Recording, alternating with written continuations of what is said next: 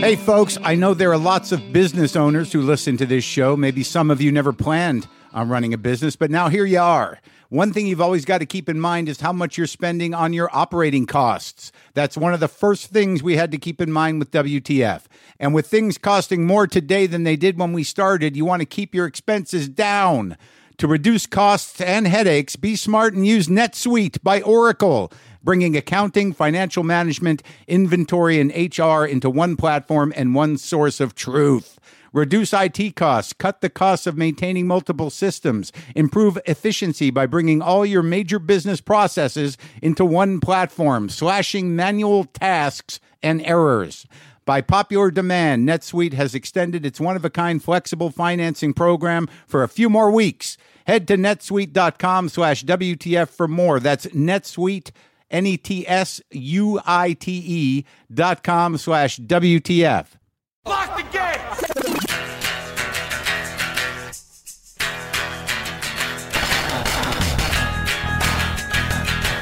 All right, let's do this. How are you, what the fuckers, what the fuck buddies, what the fuckineers, what the fucksters, what's happening?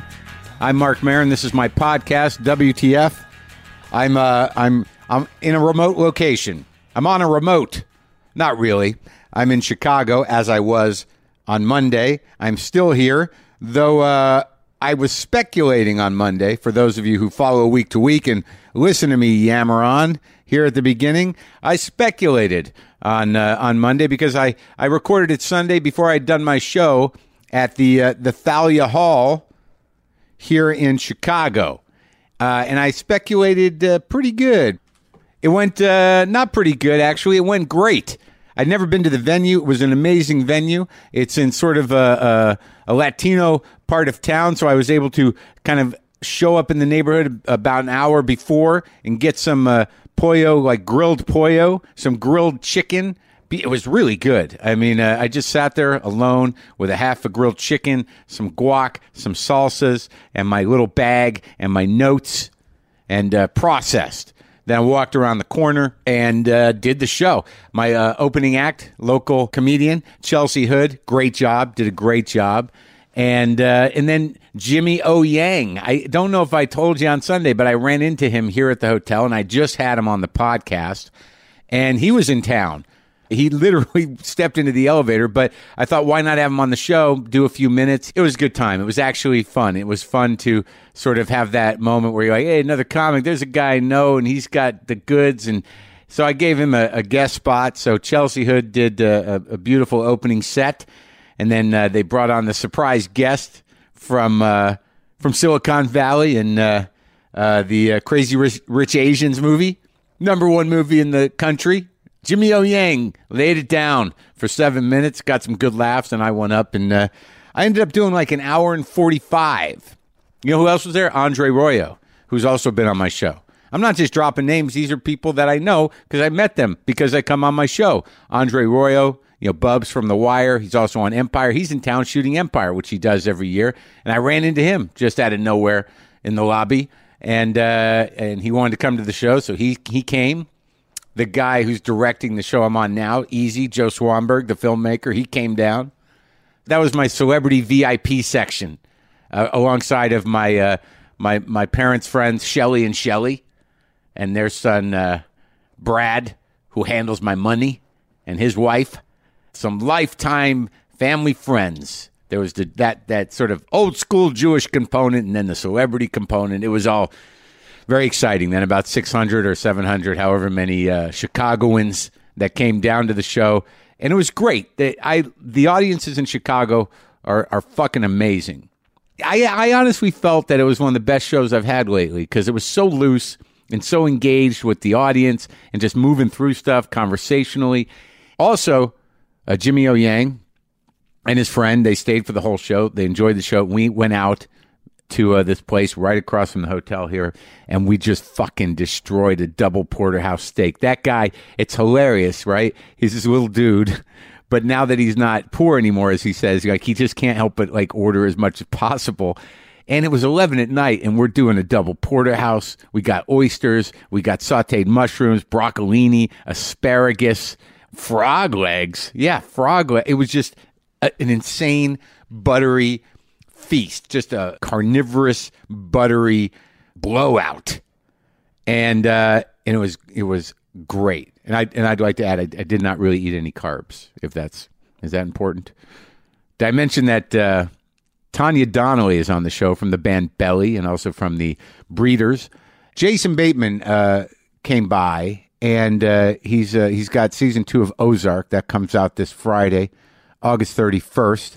You'll be able to stream all episodes, and right now you can catch up on season 1 if you missed it. It's an interesting show, kind of menacing. It makes you feel like Southern dirty, Southern dark, Southern scary. It's got a tone, and he directed a lot of them, which I didn't realize completely until I talked to him. I like Jason, and it was nice for him to stop by. So this is me and Jason Bateman. Sometimes I wish I paid more attention in school, or in some cases, any attention at all. There are probably a lot of things I could have gotten more out of, like literature, and now it's probably not in the cards to go back to school and study the classics. But luckily for us, there's a new podcast called The Foxed Page that dives deep into the best books of all time. This is basically like the best possible college English class, but more relaxed and fun. No pressure of grades or needing to prepare something to say in class. It's only the books you want to read and know about, presented by best-selling author Kimberly Ford. Everything from Cormac McCarthy to Madame Bovary, from classics like Frankenstein to modern hits like Lessons in Chemistry. I love Ireland, but I missed the boat on James Joyce. The Foxed Page has a 3-part series on Dubliners, and that's a pretty great starting point. Want to get the most out of what you read? The Foxed Page is for you. Get it now wherever you get your podcasts. You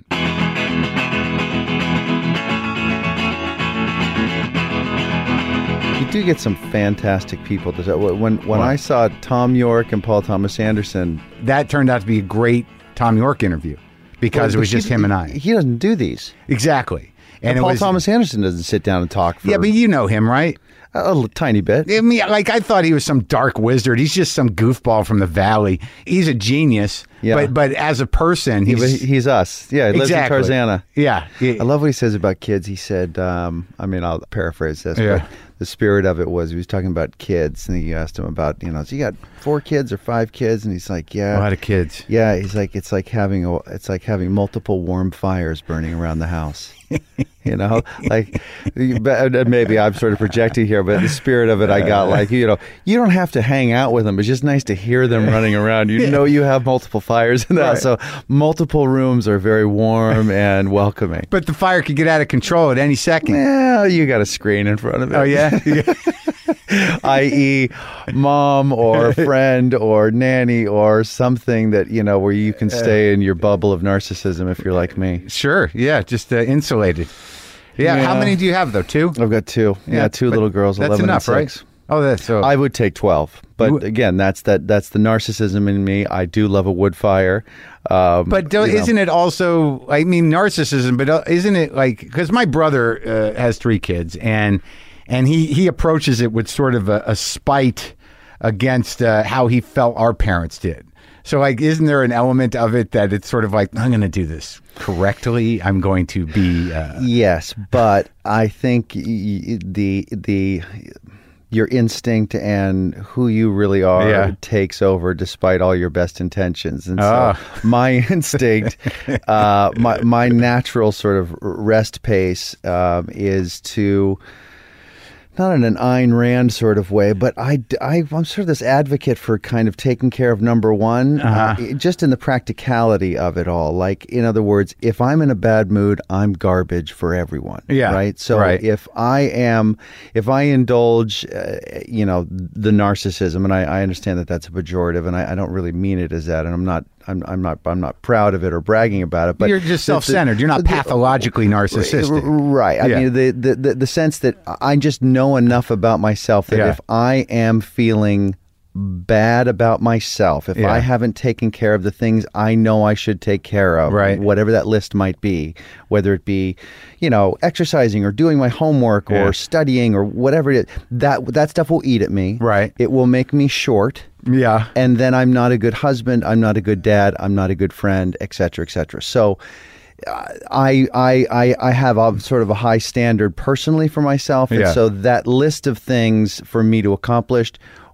is a close cousin of narcissism, because I got to get all the stuff done before I can really focus on, the other things that are equally important, but they just happen to sit behind my burden of maintenance. Maintenance. But you do hit a level where you're like, okay, Daddy's coming out of the room now. Yes, for sure. My mind and my eye is on that for sure. Right. But you're not sort of like there's no end. No, I'm not overly indulgent or there's no beating the shit out of yourself constantly. OCD or anything like that. No, I'm just. Well, that's why I think the character in Ozark is like that. When you got that role, you must have thought this is perfect. Exactly. Yeah, he's perfect in that he felt like he's taking care of number one, but he's got this other element of kind of arrogance or hubris where he thinks that he can kind of take a shortcut and be even a better provider by playing fast and loose with his version of ethics and morals, and then all of that stuff slaps him in the face. I watched, I hadn't watched it, but when you wanted to come on, I'm like, all right, well, I guess I'm going to watch it. You didn't. You can't finish it though. Did. You finished it? I finished it. Oh my God! Thank you so much. It's like there's 5 movies. I watched all of them. I'm surprised anybody finishes these things, because it's a lot. It's 10 hours. And there's so many of them out there. That's what I mean. There's so much to pick from. Well, it's like the dark, creepy world of the South, and sort of like, demonic, but a new take on the demonic hillbilly. And just sort of this idea that you and Laura Linney can maintain some sort of relationship amidst these type of problems, which are ridiculous. Yeah, ridiculous, mostly because these two fancy city folks think they can come down and kind of big city these hillbillies, and they're in for a rude awakening. But they're big citying the hillbillies because they're in trouble. Like this, the desperation factor. It's sort of amazing that in every episode there's a point where you're like, okay, I can get us out of this. Right. Like I've got this. And then it's just sort of like, what the fuck? Now there's heroin involved. Right. Well, he can't get all the way on top of it, because then the show would be over. So it ends up being the significant barriers end up coming as a result of either, again, his hubris.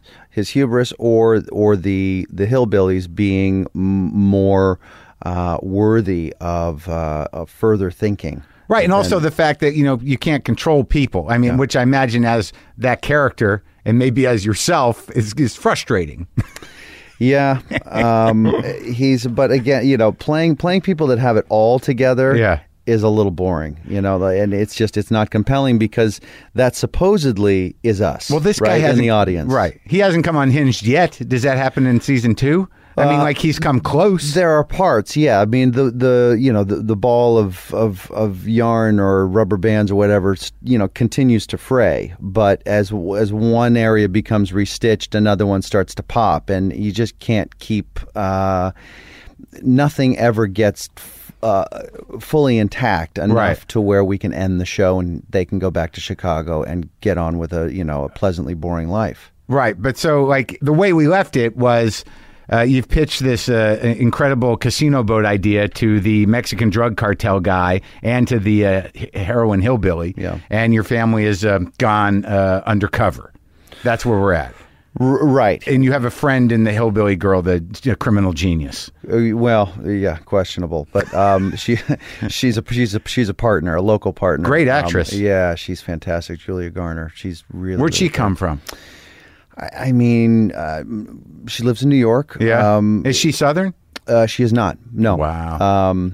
She really did it. Yeah. Well, this casting director, Alexa Fogel, put a lot of really talented people in front of us, and thank God they. You guys are great. Your kids are great. Your son is amazing. Yeah. Right. What the fuck? I know it. Yeah. So, who's the old man? Because I've seen him forever. Harris Yulin. He's great. Yeah. Always a little menacing, that guy. Yeah. Even if he's playing a nice guy. And you've seen him in everything. He's in Scarface. He's the corrupt cop in Scarface. He always plays sort of a creepy, powerful heavy of some kind. Or like a handful of Starsky and Hutch's too. Oh, way back. Like just everything. Yeah, forever. Yeah. I think he's real good in this. He's fantastic. He's such a good dude. I was wondering how you were going to get out of like that repetition of like, it just keeps escalating. And at what point does your suspending your disbelief become an issue?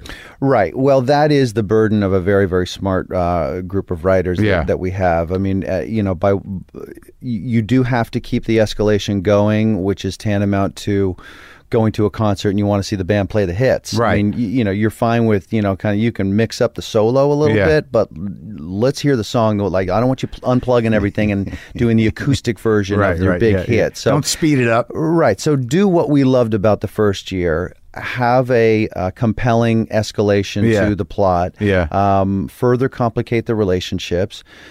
But now, we finished season 2. Season 2 starts the end of August. And so season 3, if we're lucky enough to get one, the burden is on us to not create a third season, but a third movie. The second year was a sequel, and the third year needs to be a whole nother movie with a different beginning, middle, and end. And it can't just be a third version of what you've done for year 1 and year 2. Something's got to be introduced that changes the calculus for everything. Well, without jumping the shark. Like that's always the balance, right. Yeah, and don't become redundant and don't do something that's totally ridiculous. You got to hit the middle. Yeah, it's weird that you killed off some pretty significant cast members. Yep. In the first season. Yeah, I think there were 15 deaths, and I think we got something pretty close to that in the second year. It doesn't drive the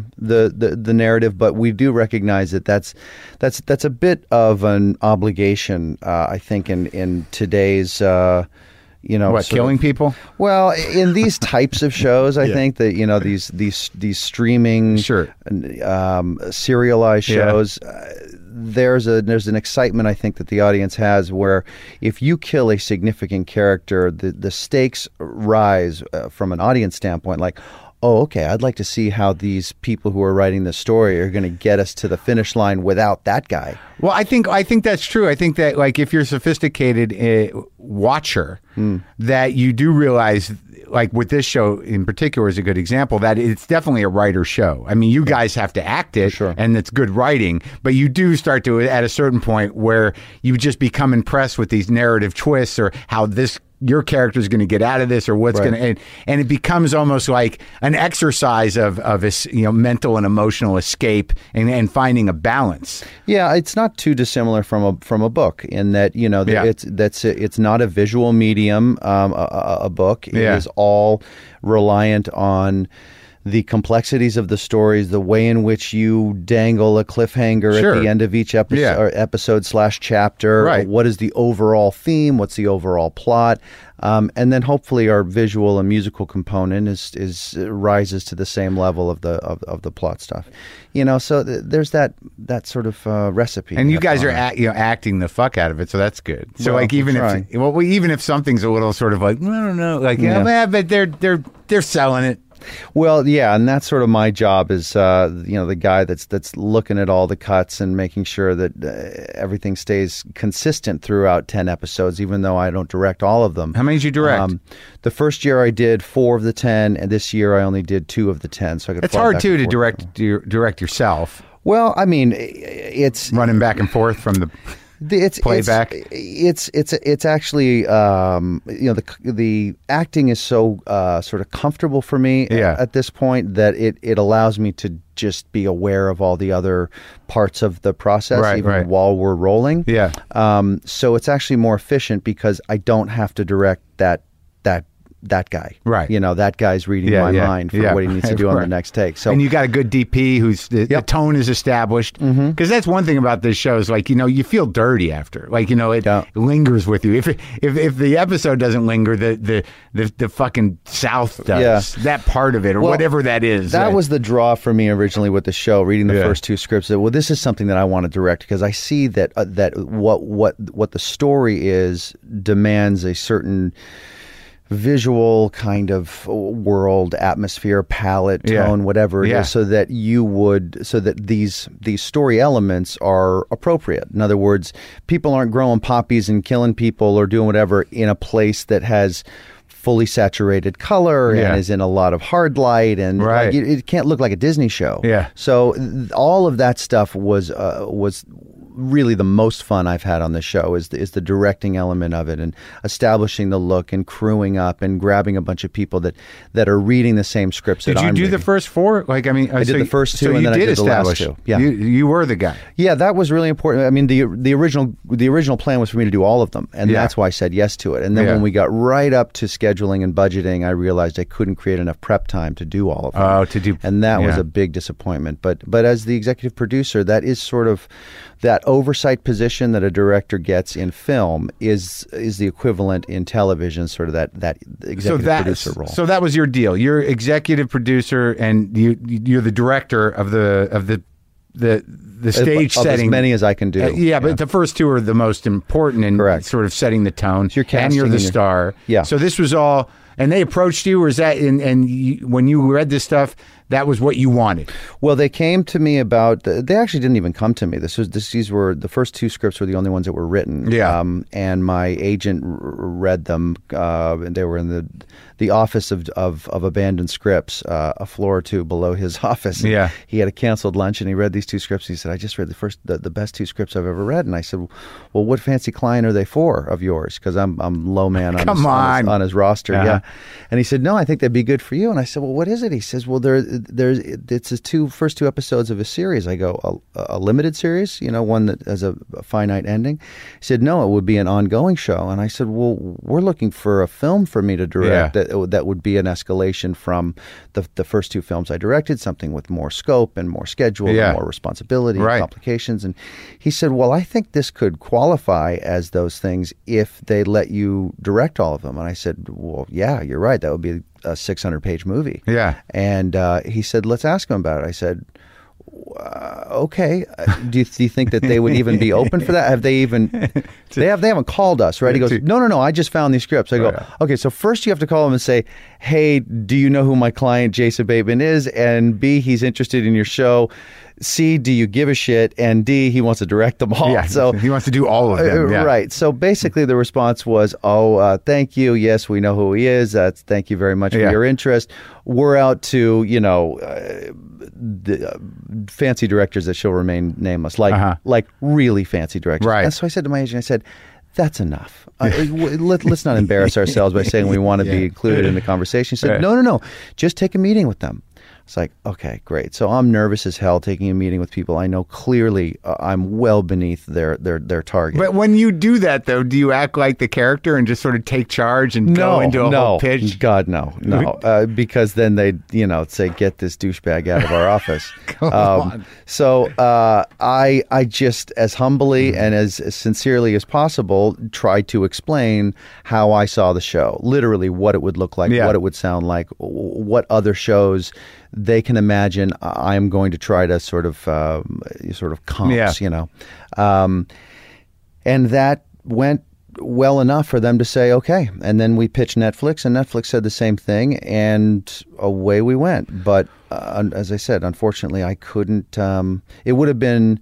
It's a lot, man. The pre-production would have been about a year, and then post-production, the editing and all that stuff would have been that and then some. I think it sounds like you did a good amount, and you were able to also, no matter how comfortable you are with the acting, I mean, you still got to do it. Correct, but it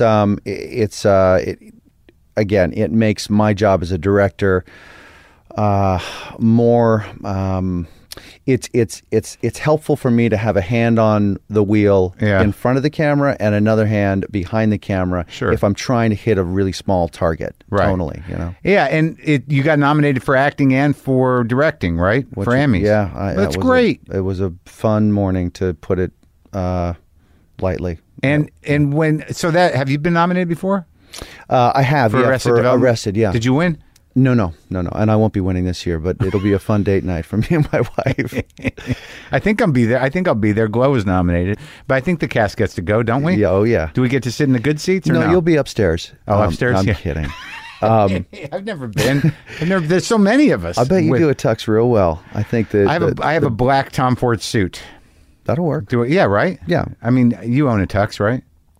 Yes. Yeah. See, I didn't buy a tux. I bought a black suit. This is all new to me, man. Well, it's the same thing. It is kind of, a black tie. You can either wear a long tie or a bow tie. And then you're set. Yeah. Fuck it. Yeah. Your talent. You can wear tennis shoes. Yeah, to be that guy. Especially since you won't be standing up. Yeah, no one will be the wiser. Right. Be the pretend I don't give a fuck guy. Right? Hey, I'm just saying. I heard Denzel Washington goes to the Golden Globes wearing sweatpants. Is that right? That's what I heard.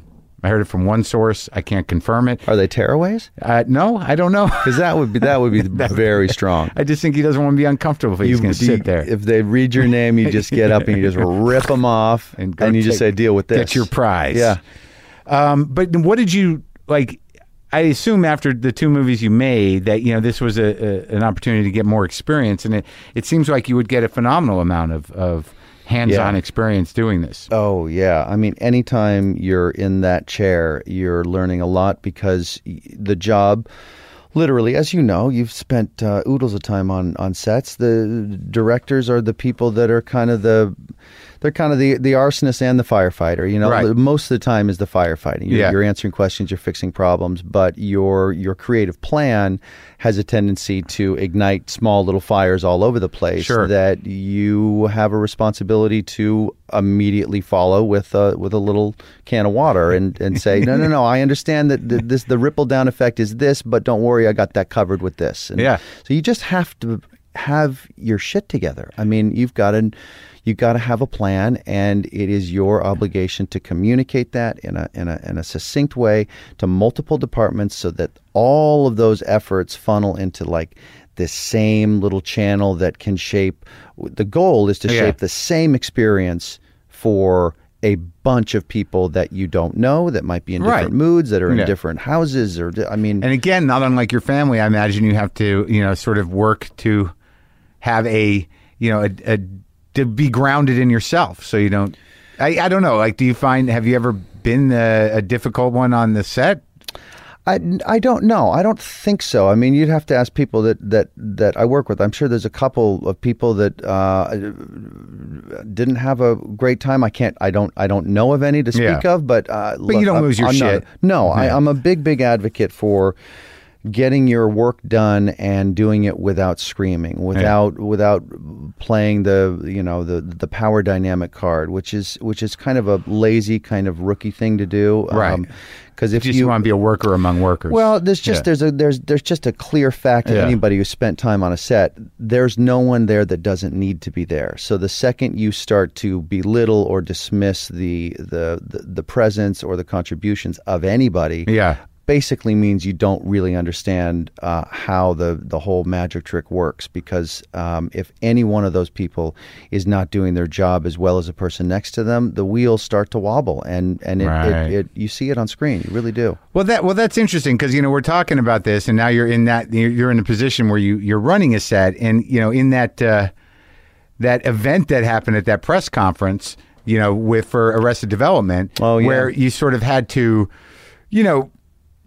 I don't know what your impulse was in that moment, but it seemed like you just wanted to make everything okay. Yeah, that's exactly what it was, and I certainly overshot.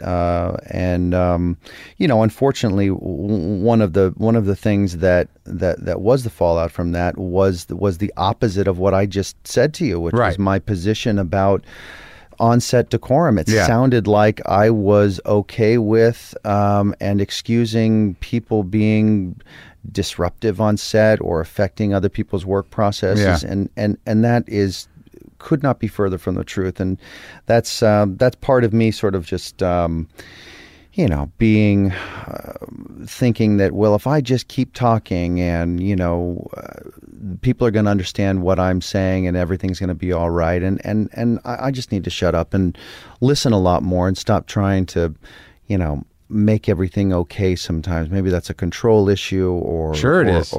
I mean, I think from our last conversation, I remember there was a sort of a little bit, if not chaos, detachment in the upbringing. Which kind of forces you into a self-parenting mode. Yeah, and it just wasn't my conversation to get into. What happened after it? afterwards, there was hugs and kisses, and we all left that meeting thinking, well, that was a really beautiful thing. We worked that through happened. something. Well, yeah, because Jessica said, emotionally, I'm going to take this moment to forgive you, Jeffrey, and move forward. And so we all thought that was like an incredibly positive thing, because, we hadn't sat with Jeffrey, we hadn't been with Jeffrey in that setting to hear about everything that happened on Transparent. And so it was a really emotional vibe in there. There's a lot of care for him in that room, and for her to be overwhelmed with that and being as generous as she was about putting all that behind her and behind their relationship really felt, I don't know if lovely's the right word, but cathartic. It was a really kind and beautiful thing that she did, and so it was obviously surprising to me and to all of us that the backlash that followed. And look, as I said in my apology, I can see from rereading the transcript and hearing an excerpt from it how all of the position that I took could be misconstrued for excusing his behavior, giving him cover, and being insensitive to Jessica. And I get that, and I so apologize for that. But she knows that I don't feel that way about her. We've talked since, and all is good. So, well, good. I'm glad that is. It seems to have passed, but I continue to listen and learn a lot, because obviously there was a blind spot there for me that I got a lot to learn about. Well, I think also, but the blind spot is. Like, I've been on sets, and the way you're talking about the set that you run, is sort of collaborative and respectful, and sometimes jobs are hard, sometimes there are arguments about process, but not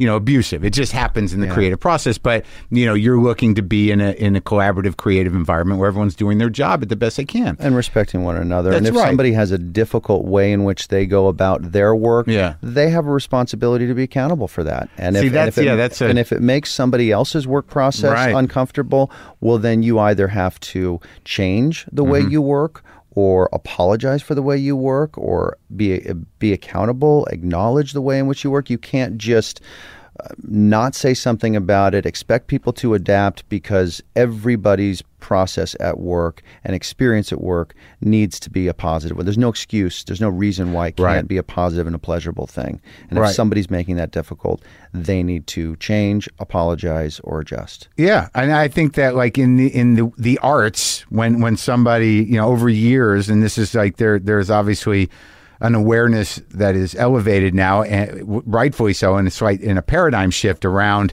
what we tolerate, but not just sexually, but with just kind of explosive, abusive behavior. Because talented people, they used to get this pass, right? It's ridiculous. But it went on forever. I mean, I've had moments where I've thrown shit fits, but throwing a shit fit, wandering off and yelling in your trailer at nobody, is different than just ruining.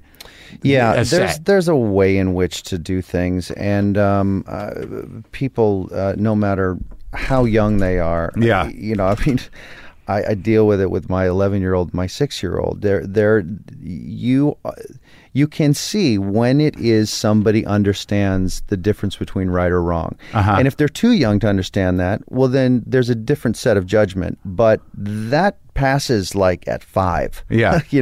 My 6-year-old is past the, well, she doesn't know better. Yeah. I can sit down and really have a conversation with her. And that's my job as a parent, to explain to her, I know this feels wrong, and let me tell you why you probably feel wrong about or guilty about what you did, or how you can make that better. And I'm here to remind you, because you're not going to be perfect, and every once in a while you're going to miss a little bit, but that's what we're all here to do. And same thing at work. If somebody makes a mistake or steps out of line, well, it's all of our jobs to say, hey, can I talk to you for a second? That made me uncomfortable, and I'd appreciate it if you didn't do that again, and or apologize. It's interesting, though, is in grown-ups, it's usually coming from emotionally about the age of your daughter.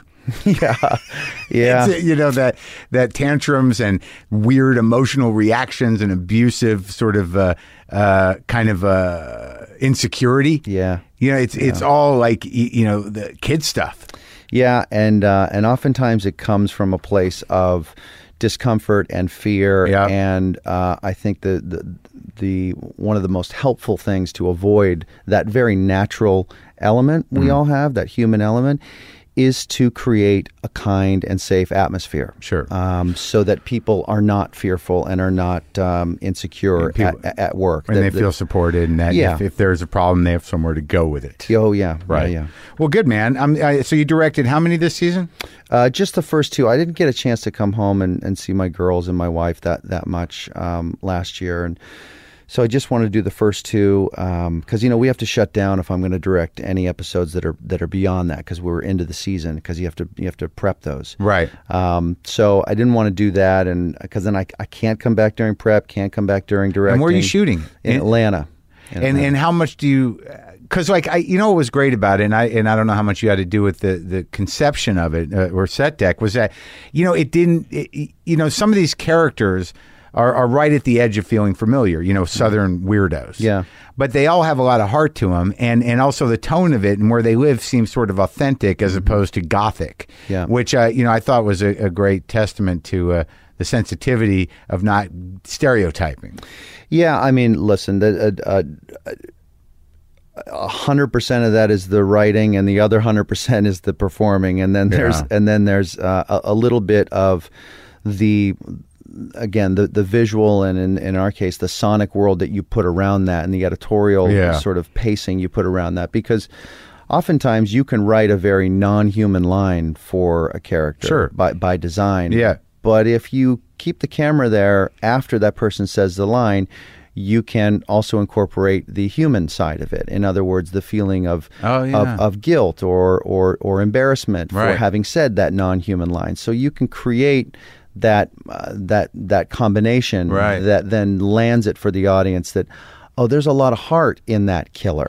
Or there's a lot of ignorance in that person that is being intolerant. So oftentimes it plays either before or after the line, and that becomes our job in the editing room to make sure that we're not trying to make the show zip along so fast. Like, you've got to let things breathe and process. Yeah, that's where it all happens. Yeah, in that editing room. Yeah. All right, man. Yeah. Well, I'm looking forward to it. I'll see you, at the Emmys if they let me sit in the good seats.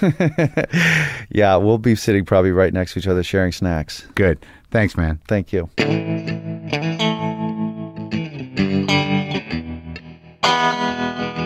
Jason Bateman. I like hanging out with him.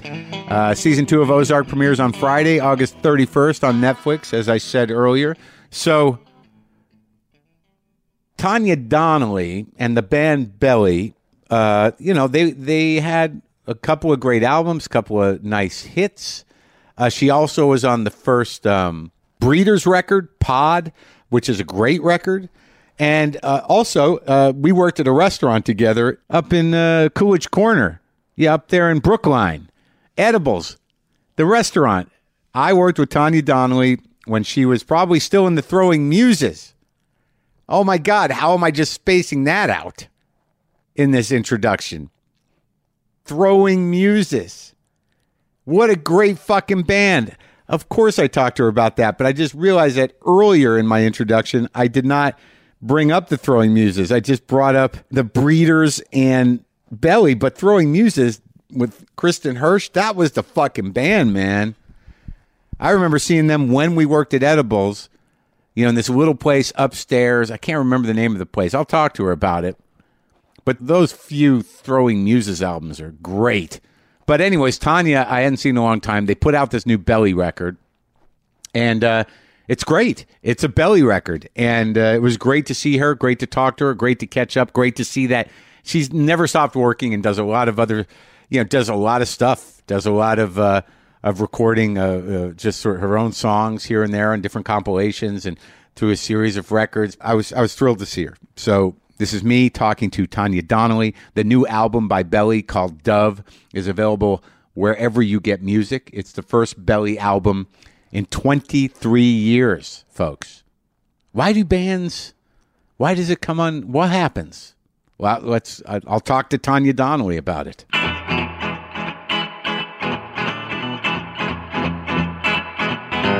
So, yeah, you asked me, what have I been doing for the last 30 years? I have some idea. Isn't that crazy? And I was like back there making sandwiches. Yeah. Yeah. And scooping tofutti. Yeah. That was up front. I never got to the tofutti counter. I was just a sandwich guy. It's so weird because that's like people get frozen in time and you just sort of like, what did they? Because I remember going to see Throwing Muses like somewhere upstairs in a corner. Fuck, it wasn't like TT the Bears, but that didn't have much of a stage. Maybe. I mean, it was like, I just remember it was upstairs. There was really no stage. And it was sort of down, it was downtown. Yeah. And you're like in a corner. The T and yes. Yeah. Yeah. I think that's Chet's. Yeah. Yeah. And it was just, like, there was me and about 12 other people there. Yeah. And you guys standing there in the corner. That sounds about right. It must have been before the big record. Right? Yeah. I mean, that's where we sort of cut our teeth. I am sort of fascinated with the whole, like, the new record's great. Sounds like a Belly record.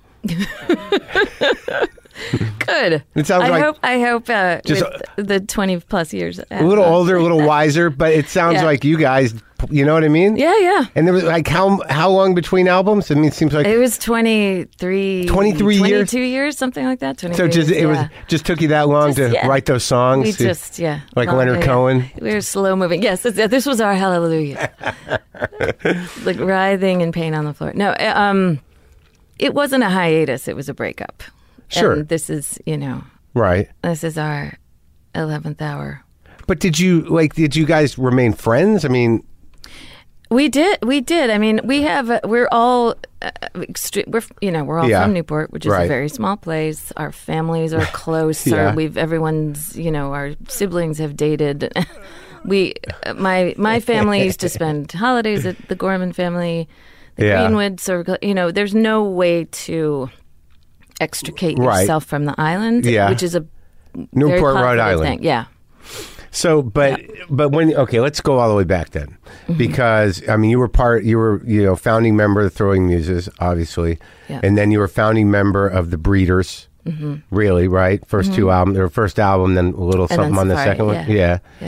And then Belly happened like during like simultaneously, right, to the Breeders, kind of. Well, yeah, I mean, the songs on the first Belly album were supposed to be, those were earmarked for Breeders, the second Breeders album, because Kim and I had sort of had this plan that she would write the first and I would write the second. Yeah.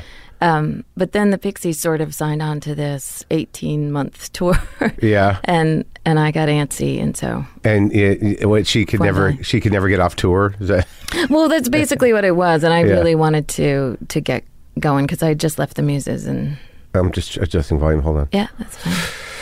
I don't know. You speak lightly. I think. Yeah. I know. You do know that? I do know that. It's been made clear to me. It's been a problem on radio. Trait of mine, yes. That, like your invisible voice. So I like the new record, and I had no idea, looking around at stuff in the last couple of days. I mean, you've been sort of plugging away pretty diligently for the past 2 decades. I mean, there's like 4 or 5 of those Swan Song records, and there seems to be like 900 songs throughout the course of those. And there's and a few other solo records as well. And you do them every couple of years, right? You just kind of, just kind of record all the songs you're writing? Yeah, because I never stop writing. Yeah. It's a function. But it's so good that you just kind of, there's so many people that we know. Like, I don't know what happened to some of those people. Yeah. Do you? No, but, I have to say that's working in the Boston community and, New England as a whole, it's self-sustaining and it's a very happy, productive life. Creatively as a singer and songwriter, that you have a loyal following? Yeah. In the area, in the region. Yes, and I have done tours in the interim as well. I did get to a point where, touring from 18 on for so long, I came to a stopping point, what I considered to be a healthy stopping point at the time. When was that? That would be probably 2004-ish, something around there. So where'd you, let's start out though, like Newport, Rhode Island, because my idea of Newport, Rhode Island is fancy. I think I was only there once. I was drunk. It wasn't good. It was in a mansion. It was some sort of party. Don't remember why. Mm-hmm. But it's not fancy. It's not an uncommon story.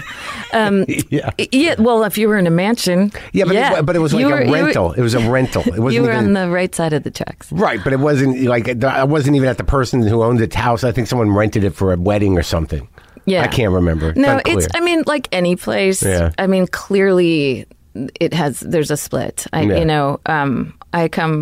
primarily grew up in the 5th Ward, which is not fancy. There are wards? But I love it. Yeah. I don't know how that works. The 5th Ward's kind of like the traditionally Irish, where the Irish landed. Are you traditionally Irish? I'm traditionally a lot of things, but yes, primarily, yeah. And so, but you grew up the whole time there, Newport? I did, yeah. Yep. And we bopped around from apartment to apartment, but that's where I grew up for the most part. And what's your dad? What was he doing? He's a plumber. A plumber in Newport. He is, and he's also an actor. He does a lot of theater work there. My mom's a legal secretary. Both plumber. Retired. Yeah. Yeah. That's it. Did he have his own plumbing operation? He did. Yeah. Yep. And it's extremely helpful. Oh, hell yeah. As a homeowner. And, now? Yeah. And he used to, he taught us a lot of stuff too. He would come, Kristen and I would actually, and my brother, when we would hear the van pulling up outside the house, we would scatter and hide because it meant he if it was during the day, it meant that he had found a pipe he couldn't get his hand into. Right. And that's he was coming for one of us. No. Oh, he wanted you to stick your hand in? Yes. He was coming to pull us into the job. Oh, you to reach into a tight spot. Uh-huh. That only happened a few times. What it was, we would hear rumbling up. Sure. Who wants to do that as a kid? That doesn't sound like fun. No. So wait, Kristen lived with you because you're related? It's Step. How'd that work? Well, we actually met when we were very young, like 5 or 6, and we became very close. Yeah. And then at some point, everyone's parents split up and started marrying each other. Right. And that's only a slight exaggeration. And so my dad and her mom hooked up and ultimately got married. So and they're divorced now, but right. And amicably. And what about your mom and that crew? Is they friends, or how does that all work? Yeah. It's all leveled again out? Sort of the same. I'm going to retread what I just said. It's too small for contention. It's too small to maybe for a little while. There must have been a little contention. Yeah. Well, I mean, there's initial. Yeah. There's definitely. Yeah. There are words. Sure. But, at the end of the day, I really do feel like everyone just has to sort of duke it out and get over it and figure it out because you're going to run into somebody. Sure, and you got kids together and you got... they're down the street. Yeah. So, you know what? Yeah. I mean, it did... There was a sort of like a... Who's got the kids? Where are the kids? What's, there was a little... we didn't have curfews. No one knew where we were. Right. And, there was a little... bit of chaos there, but it was with loving stewardship. Oh yeah. Yes. Well, it's is it that small a community where everyone knows the cops? Oh yeah. Right. So how far could you go if you weren't running away? Yeah. You turn up one way or the other. Exactly. Somewhere. Right. Someone's got their eye on you. Yeah. So when you guys were kids and all this was going on, I mean, when did you? And Kristen, when do you start playing guitar and doing that stuff? We started doing that when we were 14. And with the support of both of our dads, for some reason, she ended up with my dad's guitar and I ended up with her dad's guitar. Really? You don't know how that happened? I have no idea. And you're writing songs or no? We learned how to play from basically the Beatles songbooks. Yeah, the big one, the one that had Lennon and McCartney on the cover with the weird binder. Mm-hmm. Yeah. Yes. Yeah. That flip book binder. Yeah. Yeah. But there are those transitions. The Beatles do these runs, right? Of these all these fancy chords. Yeah. And that's what kind of laid the wiring, huh? Right. Yeah. Absolutely. And Kristen very quickly started to write original, pretty much very quickly.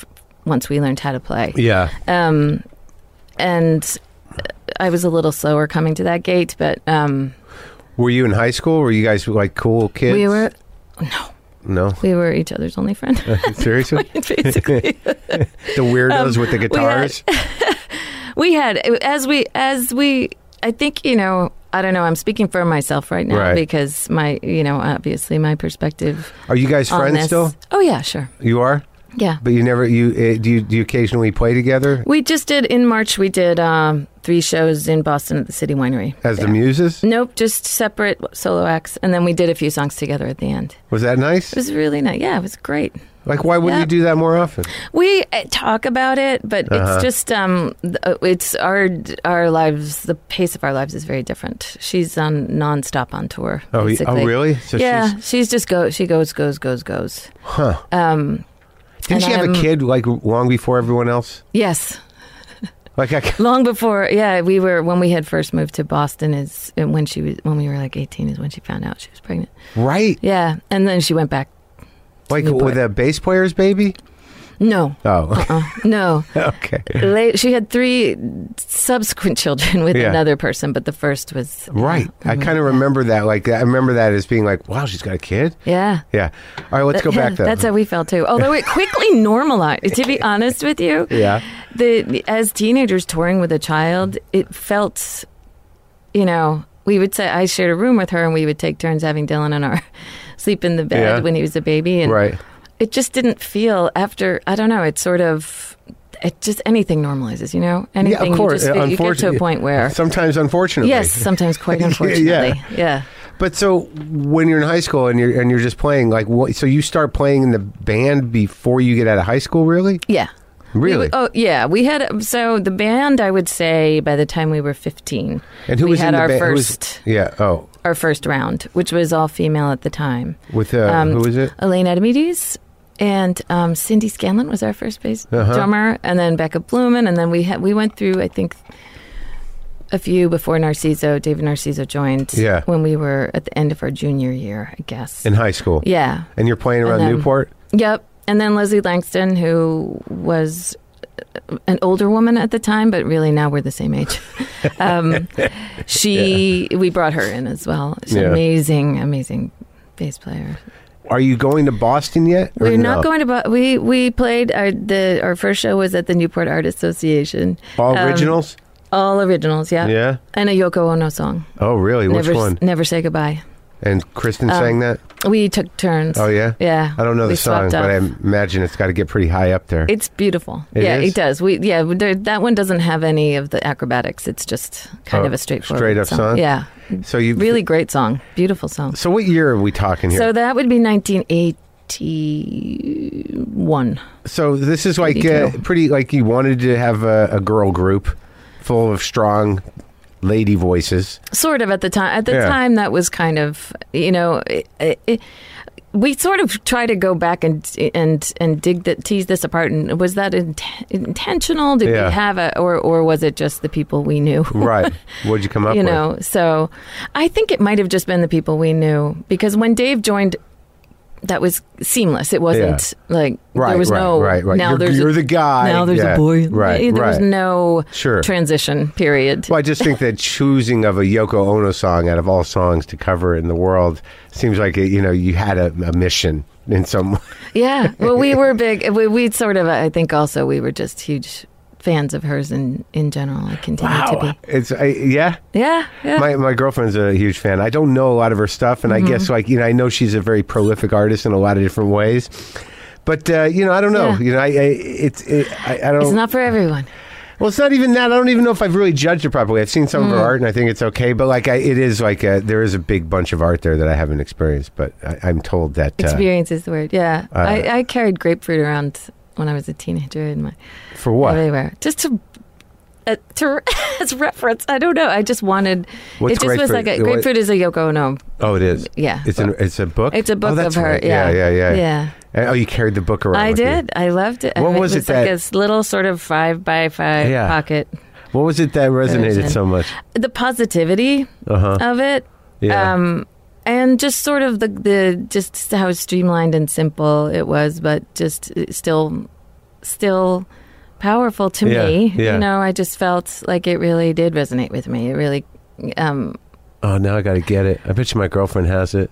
See what's going to happen now after I talk to you. I'm going to be like, do you have any of that Yoko Ono stuff? She's going to be like, I've been telling you for 3 years. I'm like, well, I just talked to Tanya. Like, why don't you listen to me? That's what's going to happen. I mean, full disclosure, I haven't revisited her work as in decades, but it was big formative for me. Did you all finish high school? We did. And you stayed in Newport, and and how many songs did you end up sort of like amassing or writing before, by the end of high school? Did you have a pretty good set? Yeah, we did. Yeah, I mean dozens. I would say not all of them made the cut.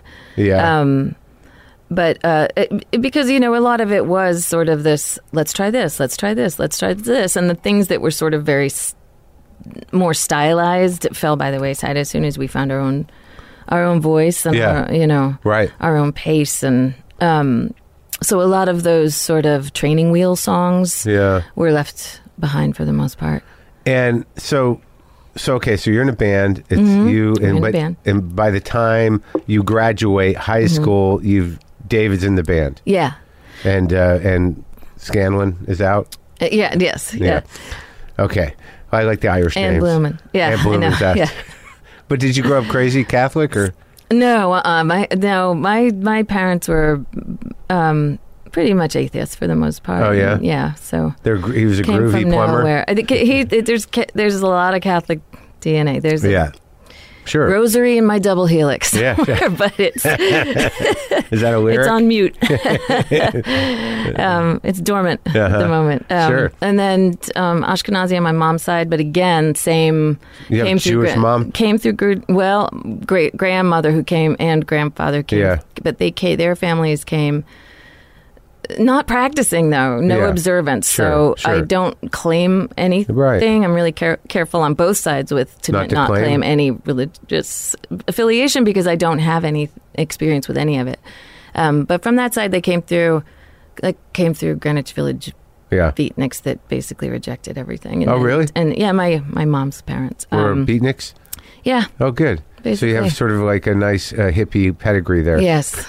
And your dad's parents, where were they? Were they in Newport? Naval commander. Oh, really? Yeah. And full on. But very honestly, as liberal as you can be within that. Structure. And you knew them, so they were around when you were growing up. Yes, both of my grandparents. My parents had me very young. I was a teen result as well. Yeah. Oh, really? Yeah. So I knew my grandmother's still alive. My maternal. Really? My paternal grandmother. Yeah. That's great. Yeah.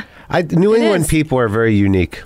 You know what I mean? Yeah. Like it's for good and bad, but like when I go back there, which I don't do much. There's something so distinctive about like certain areas, like New England, Philly. There's like a kind of rough, but compassionate bunch. Pragmatism. Yeah, but with an edge to it. Yeah. You know what I mean? Yep. It's true. So, all right. So wait. So now Kristen gets pregnant in high school. Oh, okay. So now she's got a kid by what, senior year? She's got a kid by end of senior. No, so it was the summer after. Wow. Is that right? Wait, let me do this math. Winter after, I guess. Yeah. What year did you graduate? So 84. And he was born in 86. He was actually born in 86. So there was a little gap. And so everyone was like, what? What's happening? Yeah. You're going to, okay. Right. I guess. Yeah. But there wasn't a moment, I have to say, there was once, as soon as she decided to have him, we were fully on board. There was no talk for a second of maybe the band won't happen. It didn't. You're still full steam ahead. Absolutely. She had the baby. She figured out. Full steam ahead. We signed to 4AD during that period. It's a British label? Yeah. How did that signing happen? We sent the tape. We were Cocteau Twins fans, and sent the tape to him because that's how we had heard it at 4AD, to Ivo Watts Russell. And he had this policy of not signing any American bands at the time, but he wanted to mentor us and sort of get us. He basically sort of unofficially managed us for that demo. The guy from the Cocteau Twins, the label owner of 4AD, the guy that started 4AD. Okay. And then he got to the point where he felt like he was starting to get too attached, and so he signed us. Were you the first American band? We were the first American band. Yeah, okay. And Throwing Muses, first American band. And then we brought the Pixies with us, too. Oh, really? Yeah. So now, like, in order to be, like, hanging out as teenagers still and, you know, signing record contracts and touring, I'd imagine, with a baby, I'm assuming that you guys weren't out of control in any way. Like, no, not at all. You didn't live the rock and roll lifestyle. Right. And we had some people who immediately, and Salem 66, those, you know, among them, just sort of, and the Mission of Burma guys, the Birdsongs people, like there were just this kind of group of people that good folks helped. Yeah. You know, like really pulled us up and supported and gave us sort of a template in a way. And introduced us to the community. And you know, so we had a lot of, and Gary Smith, very, very important to us. Who's that guy? Gary was the owner of Fort Apache. Fort Apache, right. I think I talked to maybe Janowitz about that. Yeah. And he managed me, he managed Juliana Hatfield, he managed Natalie Merchant, and he produced Muses records, Pixies records, The Chills. He's a renaissance. Juliana Hatfield. Yeah. I remember her. I think she sent me a bunch of records. I got to get up to speed on her. Like I end up doing a lot of catch up. Fantastic. Yeah, no, I'll get into it. Where's she live? She's in Boston. Yeah. Yeah, I mean, I remember hearing her name. I'm married to her bass player. To her, that's how I met my husband. Was on tour with her. You had one husband? Actually, I have one. 25 years old. 25 years. We've been together. Husband. Yeah. And babies? 2, 19 and 12 girls. Older. Yeah. Like I don't know why my brain keeps wanting to put us back in Boston. Like it's so weird when you miss a chunk. Remember Fat Mike, the manager, Big Fat Mike with the beard. Yeah, we used to do coke with Mike. I wonder if he's still around. Yeah, I don't know. I don't know. That was and Ira and Bunny. Yeah. Ira and Bunny were the owners. Oh my God. Yes. Big Ira, doofy Ira, and little sort of round Bunny. Yeah. Yes. Yeah. It's all there. It's like flashing before my eyes. Right. Now. I always had a problem because they had these sandwich steamers. I just never understood in retrospect. Like these steam tables where you like if someone ordered it, you take a whole pita, lay it flat, put the tuna on it, and then like sprouts and tomatoes and cheese on top, and put it in the steamer. It was such a weird. I feel like everything there was kind of just slightly off grid in terms of how everything functioned. Like, and it had like sort of one of those faux health food deli. Do you remember where it was? Like this is healthy. Yeah, it was hippie. It wasn't healthy. Right. It was like hippie. Yeah. You remember the Caribbean singer Keith? Oh, yes. Yeah. Oh, my God. You have an amazing memory. And George, the other Caribbean guy, the cricket player.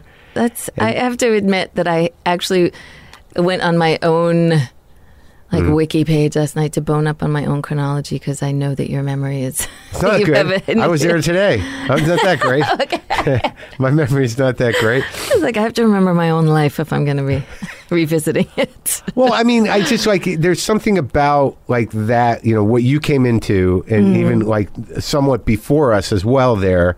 Because I'm a little older than you, not much. I graduated high school in 81. Right. So, but there was a generation of Boston music that happened before us. Yeah. Like with the Cars, Modern Lovers, and like that crew. But, amazing, yeah. Yeah, but they laid this out. And like in your generation, I think that was like, it seems like maybe not the end of it, but there was, before they plowed under, you know, Kenmore Square, I mean, it was really this vital place. I've had Amy Mann on a few times, and she was a little older than us when she was doing that Till Tuesday thing. Right? Yeah. But now she's like, I think as a solo artist, probably generationally alongside of you guys.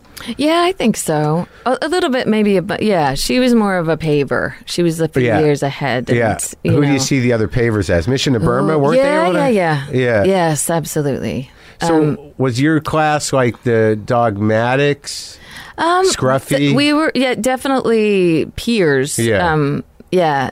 It's funny because like Boston, I think looking back through the lens, everything seems to combine and conflate into this. Yeah. They all hung out together and everyone, there was this, cohesive scene. And to an extent that is true. But there were pockets of friend groups, people who played with each other more often than, like, it was like the Neats, the Flies, the Dogmatics, the Neighborhoods, the Hoods, the Hoods. That was Judy's boyfriend was in the David, Hoods. and they're actually current friends of mine now because their kids went to school together. So what do they do now? He owns a studio in out there, and she sort of supports that, and again, kids, both of us. And and everyone's good? He owns a studio in recording Arlington. studio? Yeah, really great. In Arlington? In Arlington, Woolly Mammoth. It's great. Good. Wow. Yeah. So they stayed in the game and made, because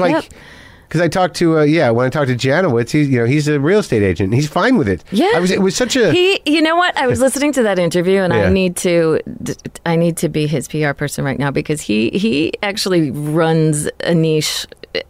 A real estate niche? Yes, like, absolutely. It's his. It's this, sort of mid-century modern, and he does quite well, and he's extremely educated in his, and he loves that architecture as a fan of it. And he doesn't half-ass anything, that guy. That guy. Yeah. So, I mean, I was listening to it and I was like...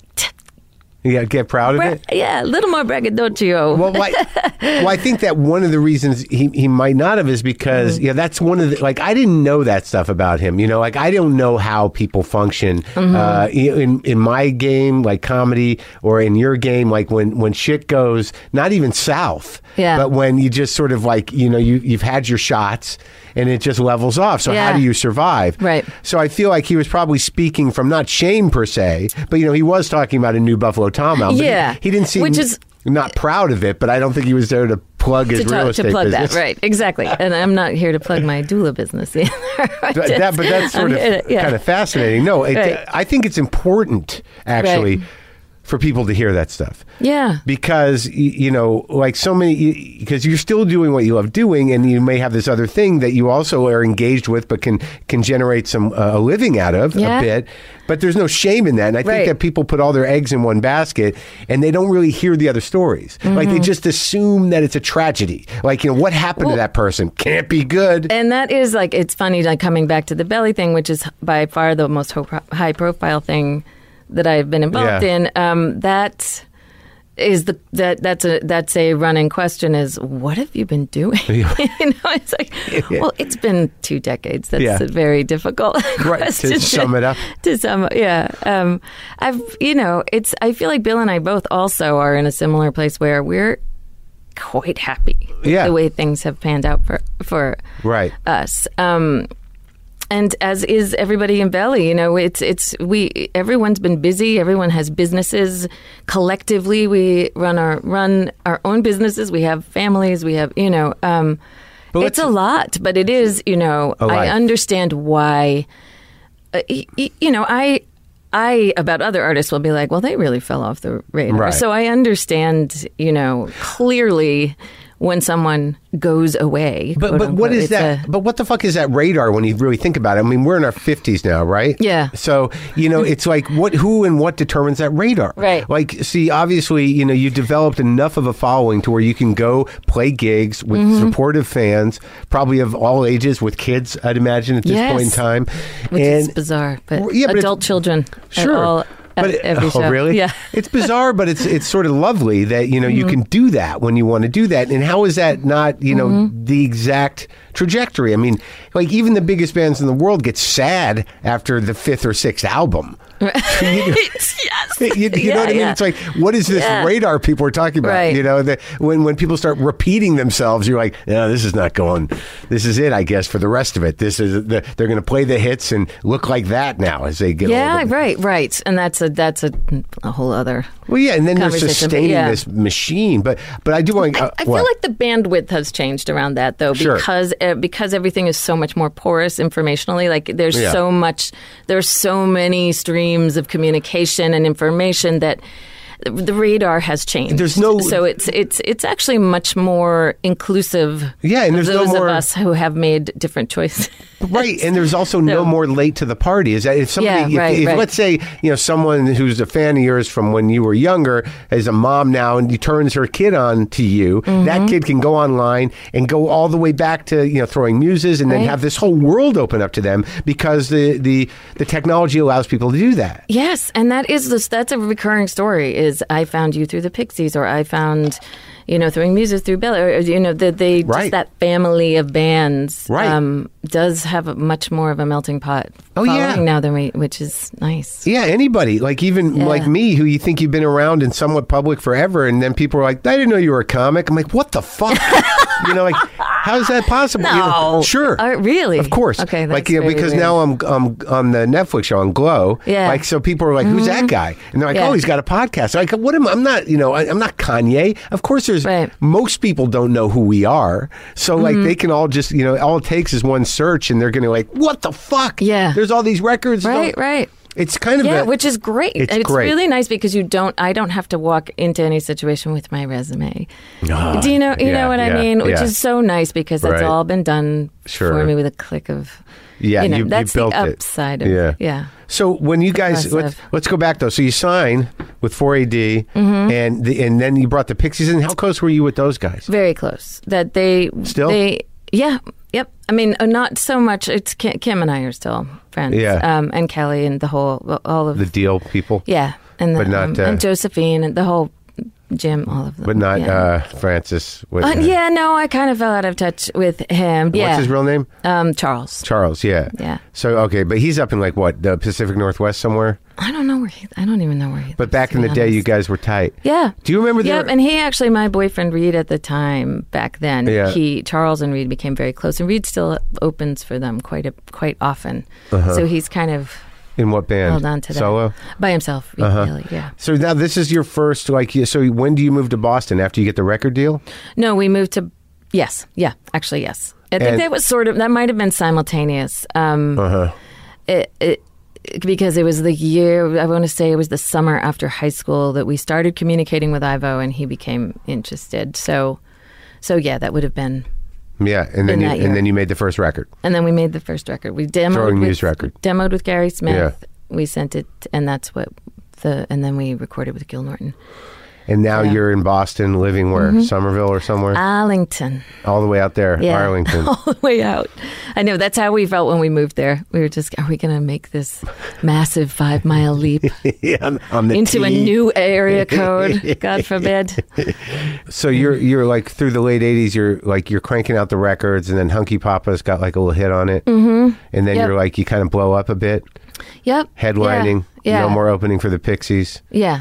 Yeah. And at that point there was not, I just was starting to write more, and that's why I left. It wasn't like a contentious. It was just very logistically, this is why you left the Muses. Yeah, Kristen gets this many songs, and when my piece started picking up, and I started writing more, and you're like, I need space. Yeah, get these songs out. And it was going to be it was going to be their second Breeders record initially. That was going to be sort of a side project. Well, how'd you get involved with the Breeders on the first one? Because I love that first record. Kim and I just really, on the very first Pixies Muses tour, we just really bonded and became very, very close. And at the end of the tour, we just decided to, in some ways it was just an excuse to sort of hang out. Right. But also she was feeling sort of the same thing I was, which is I'm writing a lot too. And so we started to just kind of meet up at her house or mine and start writing and playing. Was she out of control yet? No. Yeah. No, not at that point. So... no, I think we kind of entered our tricky stages simultaneously, but... I bailed sooner. Yeah. Yeah. That first Breeders record, that's the one with the Happiness is a Warm Gun cover? Yeah.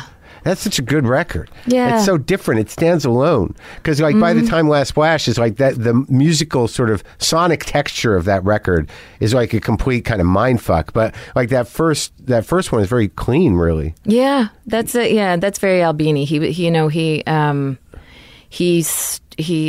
did a lot of editing. Pod? Yeah, just sort of stripping off harmonies where they didn't need to be and paring things down. And he doesn't like to take credit for anything he does, but watching him at work was pretty inspiring. I mean, he loves her like beyond like... Yeah. I talked to him, and like, you know, the way he talks about her after all the artists he's ever produced, it's like he just loves her. Yeah. She's really, I have to say, in terms of inspiration, watching somebody's process, she's one of my, she blows my mind. What about it? Just the way she approaches songwriting and the way she approaches production. And she's so, you know, even when things were messy with us, between you or just when you were fucked up? When the two of us were spiraling. She, just the clarity, her focus was still always present. It was, you know, she's just she knows what she wants. She works until she gets it. She has real vision. Yeah. And, you know, for someone, I have a more of like a, where's the song going to take me? Kind of, where's this going to go? And she's so in charge. She knows beginning, middle, and end what she wants. And that's something that rubbed off on me a bit in a very good, you know, in a very positive way for me. Like it's a work ethic thing. Yes. And I've always had a strong work ethic, but hers is, you know, I mean, all-nighters. But did you find habitually that just like until it's done kind of work ethic? But do you feel like some of your kind of like, let's see where it takes me was, you know, fueled by some sort of insecurity? Like yes, right. So because like people who are decisive, you know, I have a fear of finishing. Yeah. Well, because I mean, I feel like some of my fear of finishing is because I feel like that is something that you have to decide, because music is kinetic and there's never it's not fixed. And so there's never going to be a point where you're playing, where you're sitting with your song and say, there. It's done, and back to Hallelujah. Like there's a right. No, you have to like at some point you have to pull the trigger and lay it down and just freaking record it, and then and maybe later live you can. You know, you can keep evolving and moving with it. So in your mind, all the songs are still active. Absolutely. Yeah. Huh. Every night. I think that's just another way of looking at it. Yeah. Like, I mean, maybe some people who are more tight and like sort of like know, like, you know, I talked to Paul McCartney. I don't think he thinks that way. Like, you know, where are we going to go with Hey Jude tonight? Right. Yeah. No, and we're not there. Believe me, we're not a jam band. There's there's not that much improvising going on. No, I know. It's more just sort of, you know, I just figured out what I want to do with this vocal, or I'm going to change this word because it bugs me. Yeah, and do it live, right? Yeah.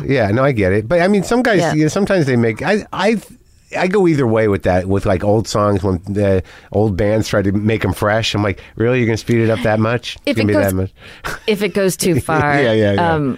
You know, we were talking yesterday to Sky Daniels about this on KCSN, and just how Dylan, you know, he's like, Dylan will be halfway through a song, and you're like, is this like Rolling Stone? So I mean, it is. I understand that.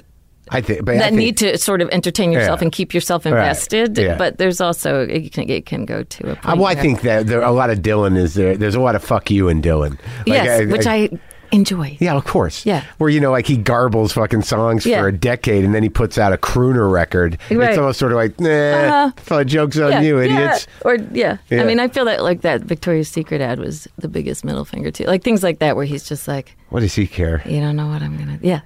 It's just so funny. The guy's just like, you know, he's just this like human museum out there. Right. You know, moving through time still. Just he seems to just want to, you know, die in a hotel room somewhere in a strange suit. That's like his end game. Like after That's playing what he's working towards? Yeah, after playing a state fair somewhere. But it's true. Yeah. But like, I'm like, of course, why a klezmer band? Yeah. Why wouldn't he go out like that? Yeah, right. No, I mean, that sounds, it's fun to observe.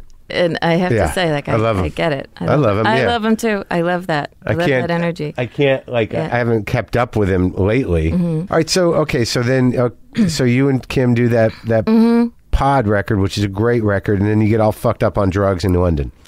Yeah, not the same. We weren't not the same drugs. Right. What was your drug? This was a relatively brief time, but it felt like forever. Ecstasy. Oh yeah. And coke. Oh yeah. So a little up, a little down. Yeah, and I'm so I feel this is like it's hard for I this isn't something that a lot of people know about me. My friends do, and I have talked about it before. But it's I'm cagey about getting into it too much because I did sort of walk away from that and left it completely behind, thinking I can just make this go away. I can just erase this. I can, excise this part of my life. No, you can't do that. I mean, but there's no loose ends. It was just a period. There are no loose ends. There are people that I would like to have some sort of closing argument / hug. You can do that. Yeah. I don't know. It's funny because like this Belly reunion, the model has been when we first were having an email conversation about are we going to get back together? What do you want to do? Yeah. Should we get a mediator? Do we need to revisit things? Oh, so there's people in the band. No. This is a separate thing. Yeah. Yeah. But like we sort of decided like we're going to draw a line in the sand. Yeah.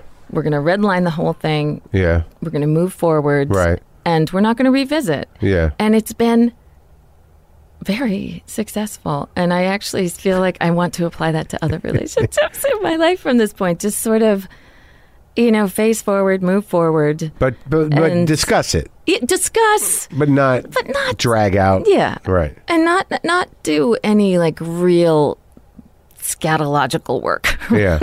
Right. Do you know, which is what it feels like after a while. It's just like, why are we digging into this? But there is a way, like, like in the program of recovery, which, you were lucky that you didn't get, that wasn't your life. But there is the amends process, which, creates a context for that. Like for individuals to take responsibility for their side of something and own it to the other person. And then whatever goes on. But at least you've unburdened yourself to a degree. Yes. Right? And that we have done. Oh, good. Yeah. That's the best you can do. Yeah.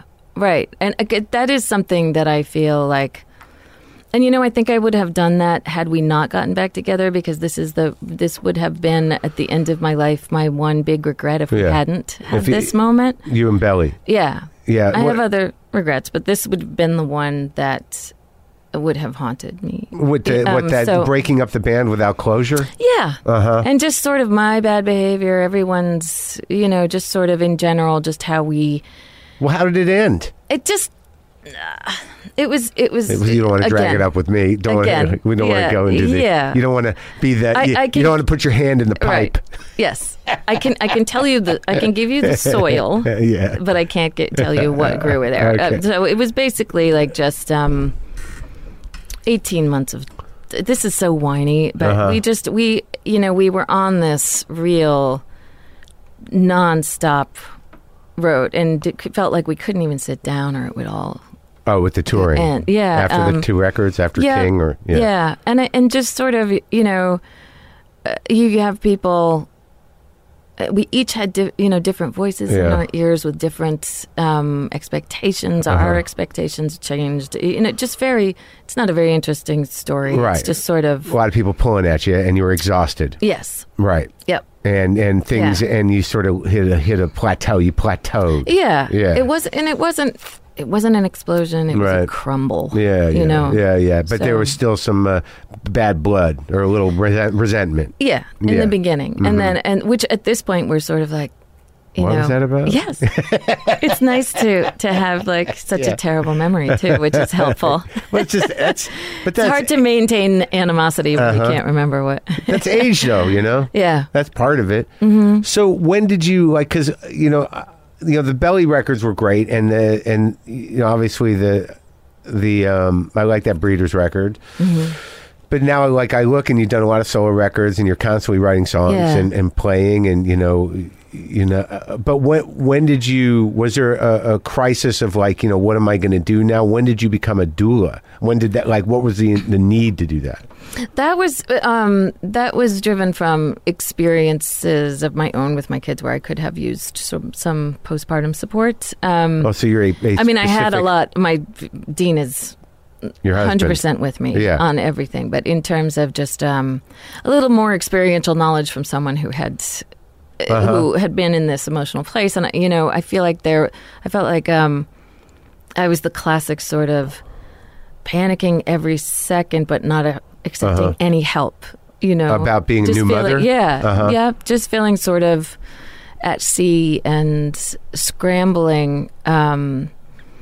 And for for my usual level of my high functioning level, just to have that be out of my grasp in this this extremely important new situation of having a baby. I think having someone to just say, this is normal, that's fine. Let that go. This is a little clarity. Right. And sometimes if it's a significant other who's there with you all the time, you're going to take out whatever anger or frustration you're having. What do you know? And no, right. Unfortunately. So when did you have that first kid? What point in the career was it? That was in 1999. It was after my first solo. So you're out of Belly already? Yeah. Oh, yeah. Okay. So there's a whole new life now. Whole new life. Solo. Whole new life, yeah. Solo Tanya, family. Yeah. And so the first kid was rough. It was rough. It was just more, the learning curve for me was steep and long, now, but not rough. I mean, I wouldn't say rough because that was, just that experience. Now, was Kristen there to help you out? Yeah, she gave me some tips, but she was, touring. Always out there, huh? Always. Where does she, what kind of room is she playing? I'm not really, it changes sometimes. It depends on what her incarnation is, because she still does music. She does 50-foot waves. She's solo. So she has it depends on who she's with. Right. The size of them. It's, clubs to theaters to coffee, coffee houses, depending on what she's. Wow. She just loves it. She's just moving all the time. So so do you help people give birth? No, I was trained initially for birth work, but then I couldn't really weave that into my life very easily. So because you never know what's gonna. We need you and now. I can't put my own kids on pause for 3 days and disappear. Yeah. So I moved to postpartum, which is more easily schedulable and sort of more my not my area of interest, but I'm better at it. Right. Well, for whatever reason. But that's still considered a doula. That's a postpartum doula. Yeah. Now, and that business is on hold. I should be clear that I put that on hold. You're not taking calls? I'm not taking calls. Okay. No, I've had that since just like the Belly tour, focusing sure. But I'm curious about it. So, but when you did it, it was not a decision to stop doing music. It was a decision to help have another stream of income. Yeah. And to have some other area, to be honest, something where I was being helpful to someone else. Yeah, that's a good part of the life. Yeah, well, the focus was not service on me, right? And service. Yeah. That's what and I felt called to do it. Dramatic as that sounds, that this is a way that I can really dig in and be useful. Oh, that's great. Yeah. And how does one train to do that? What is? There are several organizations that you can train through. And what is and it depends. You can kind of tailor your own level of traiing too. But where does the doula word come from? Where does that tradition come from? Oh, okay. And it actually means, the word doula actually originally meant female servant. But now it's. But it's like sort of it feels like a new thing. The field. Feels new to me. Is it not? It's not. And I mean, it's sort of. I guess it was a midwife back in the day. Yeah, and that actually is where back in the 60s, it kind of came from that movement, the midwifery movement. But and so what you basically do is you go talk to panicky new mothers. Am I holding it right? Yeah. Well, it's amazing how I think you just sort of, however you can say to yourself, it's okay if this isn't intuitive, but that's not how it feels. It feels frightening if it's not, if you're not viscerally just coming up with. So it's frightening, and also you're like, why am I not? I should be able to just that kind of thing. Yep. And lactation's a big piece of it, but there's also just sleep help and swaddling and just holding the baby while someone takes a shower. I mean, it can be that simple, but it's a funny culture though. It's interesting because I feel like it does. There are times when I want to say, your sister just called and said she'd bring food, and you said you've got this. Yeah. And just say yes. Teaching people to say yes. Teaching women to accept help and understand that doesn't mean they're not succeeding in parenting. That they're not failing, and that like your sister's not better than you. Yeah. Right. A lot of issues. Yeah. I mean, it brings up. Oh, I can't imagine everything. Sure. Yeah. Like life isn't competitive enough. Now you got to now you got to compete about whose kids got what and whether you're doing it and right. And if you're doing this right, and how your choices weigh against other people's choices. You need a lifetime doula. Yeah. Well, that's actually that's what my husband is always like. You should be a band doula. Bands need doulas. That might be right. So now, tell me about the audiences. I mean, are these people our age who are like, I remember you, like 50-year-old women with dyed hair still? Absolutely. But then also, Billy had sort of we had a big gap between our initial audience, the sort of feed the tree. Yeah. That was the big hit for you guys, right? Yeah, they were a solid decade younger than we are. Oh, yeah? Yeah, because by the time we were already in our... That was the first record, in our mid-20s. Was that the first record? Yeah. We were in our mid-20s, and the bulk of our audience was teens through early 20s, Right. So it's still... It really runs. And like I said, people bring their adult kids and their kids. And I think that also, my 19-year-old her experience of music is so different than mine. It's not necessarily generational. She sort of has a wide scope of stuff that she listens to. Right. So we have that sort of new crowd also. Right. The people that discovered you. For the most part, it is us. It is us. Yeah. And they're happy, right? They're happy to see you. They're totally happy. And we're happy to see them. It's really it's oddly conversational. There's a lot of talking that goes on and I don't know. We just sort of, I like them so much. Yeah. It's a very, very, very positive in that room, always. Yeah, and it's a community in a way. These are your people. Like it's sort of weird. Yeah, they're the hardcore. They're the hardcore last standers. It's really nice. But it also it enables you to sort of like be comfortable with your authentic self. Yes. Right. Absolutely. Yes. You don't have to play games anymore. Nope. It's so different. Yeah. It feels really good. And I feel like the fact that people genuinely like the new album too adds validity. It's not so much a vanity project anymore, or some nostalgia trip. It really, for us, it gives some credence to what we're doing. It makes us feel, relevant. Right. Absolutely. And also, not that there's anything wrong with a reunion tour on its own. Yeah. I'm fine.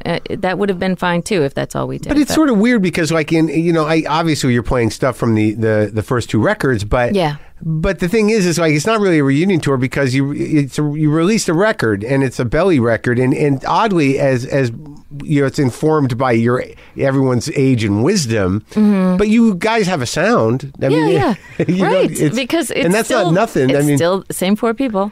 But but like you know, think about how many people don't have a fucking sound. Like you know, like. There are bands out there just plugging away, and they just they listen to their heroes too much, and you can hear other people in them. You know, and it's not that they're bad musicians, but they haven't like landed on that thing that defines them, and you guys have that. And thank you. That's nice. Amazing thing, that's really. Very kind. No, it's true. And and aside from that, it was great seeing you. It was great seeing you too. I'm happy to see you again. And yeah, me too. And congratulations on everything that well, thank you. We were in the car on the way here, and Jess said to my friends with me, was like, I think Paul McCartney was there yesterday. No, and he wasn't here.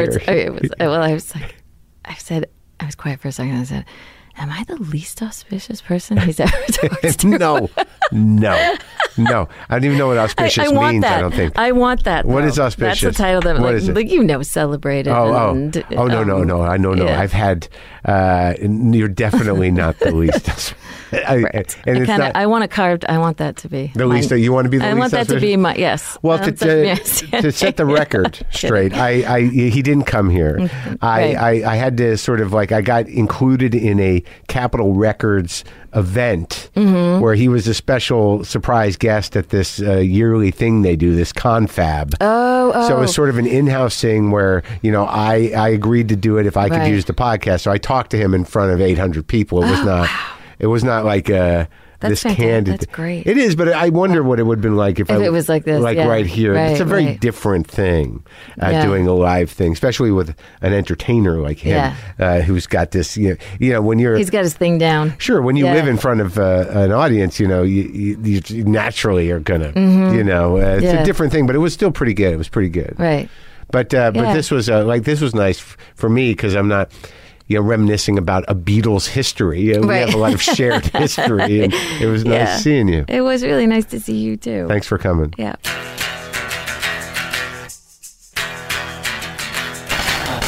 Tanya Donnelly, what a nice catch-up. Not catch-up. What a nice catch-up session we had. Belly's new album, Dove, is available wherever you get music.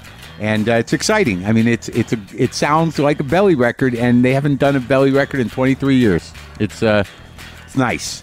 I'm on the road, no guitar, just one jazz phrase from my mouth trumpet. Boomer lives.